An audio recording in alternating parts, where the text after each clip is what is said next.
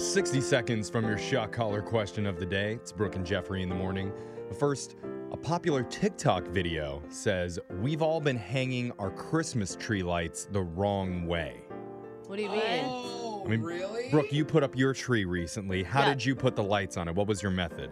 With my hands? I Like- don't understand. Like, how do you string them? Do you go like around all the way up to the no, top? I go. Start at the top. No, go because my bottom. tree sits against the wall, so I go bottom, wall, back and forth, back and forth. Back. Oh, you string it Back and zigzag forth. side to Back- side. Yeah, zigzag up and down. So the back of your tree has no lights? Well, I go almost to the back. Like, it looks like there's enough lights Okay. back When there. my family does it, we just go around and Me around too. from Yeah. the bottom all the way to the Yeah. top. Right. Me Well, too. there's an expert who's been decorating trees for years.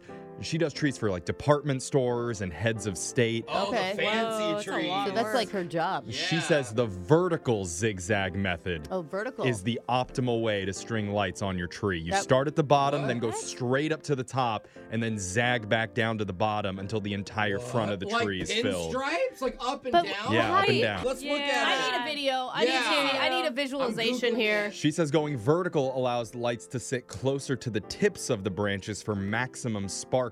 Plus, you won't waste as many unseen lights around the back of the tree. And apparently, this is how they do it on the Rockefeller Center tree. So I've got the zigzag right. I'm Yeah. a zigzag Yeah. type of lady. You just That's have to go up impressive. and Yeah, down. you're already Thanks. halfway there. They're so much harder to take down if you go all the way around the tree, you guys. Yeah. That's what we do. I don't know. We don't think twice about it as a family. There's a lot of people that have to go and undecorate, then redecorate Yeah, their yeah. trees Good that are idea. listening right Get now. to it. While you do that, we're going to get into the shot caller question of the day.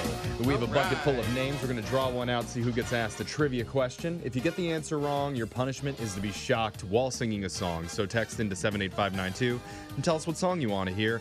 Brooke's drawing a name out because she had the shot caller last. Who'd you get, Brooke? I got Alexis Toasted Lushy Pants Fuller. Oh. What? These nicknames are don't getting know. more and more interesting. Toasted Lushy I Pants. don't know how I like the word lushy. Yeah. All right, Sounds a Lushy little Pants dirty. is putting a shot collar on. While that happens, Digital Jake, please read us a shot collar question of the day. It's time for another lesson on why we do some of our weird little routines around the holidays. And today I'm going to describe the origins of a common holiday practice, and you have to let me know what tradition I'm describing. Oh, I like this one. In the Middle Ages, this tradition became especially popular. With limited resources or outlets for artistic expression, this holiday activity fit the bill for a way to celebrate the joy of the season in a creative way.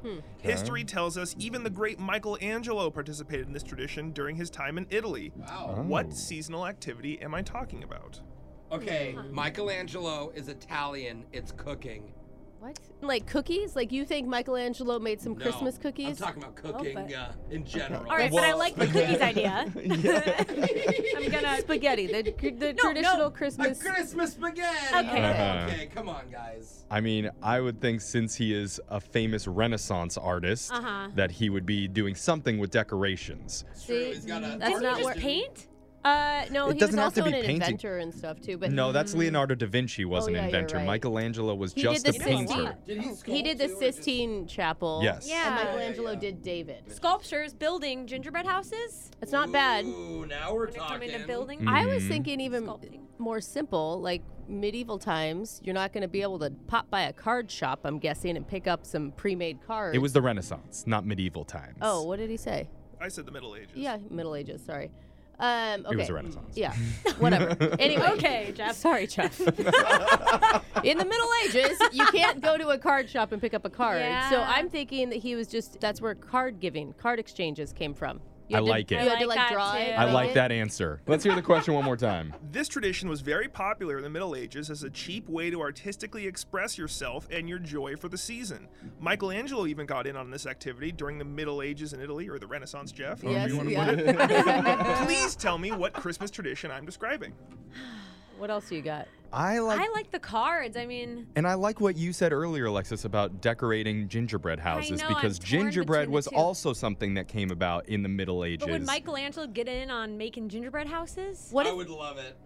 what if it was something even, I mean, I just keep thinking more simple, like wrapping Christmas presents. You know, like Oh, that's a that's creative decorative. outlet, and It's you're art, right? you're using decorative paper and ribbons and bows. I usually just throw mine in a grocery bag and call it Yeah. good. That is a cheap way. Again. I like that one too. But can you imagine the first present ever? So you give it to someone, they're like, "What's in the box?" It's all And you're wrapped like, "You and have pretty. to destroy it." Like, I don't want to destroy it. Like, no, I'm going to take the paper Yeah. off, and then it's a gift inside. I like that one. Why do you always sound like Mario from the movie? Hey, look, That you was got a me thir- a pasta maker. That was a 14th century Italian accent, For clearly. some reason, I don't ever imagine Michelangelo talking that way. I don't know. Hey, you guys want to go paint a Sistine Chapel or what? Yeah. Sure. No? Okay. All right, I'm torn between wrapping paper And or cards. cards. Make it simple. Or gingerbread houses. All right, I'm gonna stick with my original idea of gingerbread houses. Is what they started making. Ooh. While the first recorded appearance of this activity was in 1380, this Wow. practice Oh. might have been around as long as there have been people on Earth. Michelangelo was even commissioned to make one of these for the ruler of Florence. Now it's seen all over the world where you're lucky enough to get heavy snow, heavy enough for you to roll up, sculpt, and assemble a snowman. A snowman. Snowman! Oh. Wow! He was Michelangelo was commissioned to do a snowman. For the ruler of Florence at the time. That's amazing. It was like Michelangelo's David was like a snowman. Except at it first. melted. Yeah. Oh, wow. Okay. Well, we didn't get it Oh, right. Interesting. Somebody wanted to hear you sing Frosty the Snowman. Hey. Frosty the Snowman was a jolly happy soul with the corncob pipe and a button nose and 2 eyes made out of coal. Hey, there was so much more. Yeah. Italian. You were invited to do mini Christmas caroling events, Well, were you? you can hear the rest of that version Never. on Kids Bop Christmas Edition. We got your phone tap coming up right after this.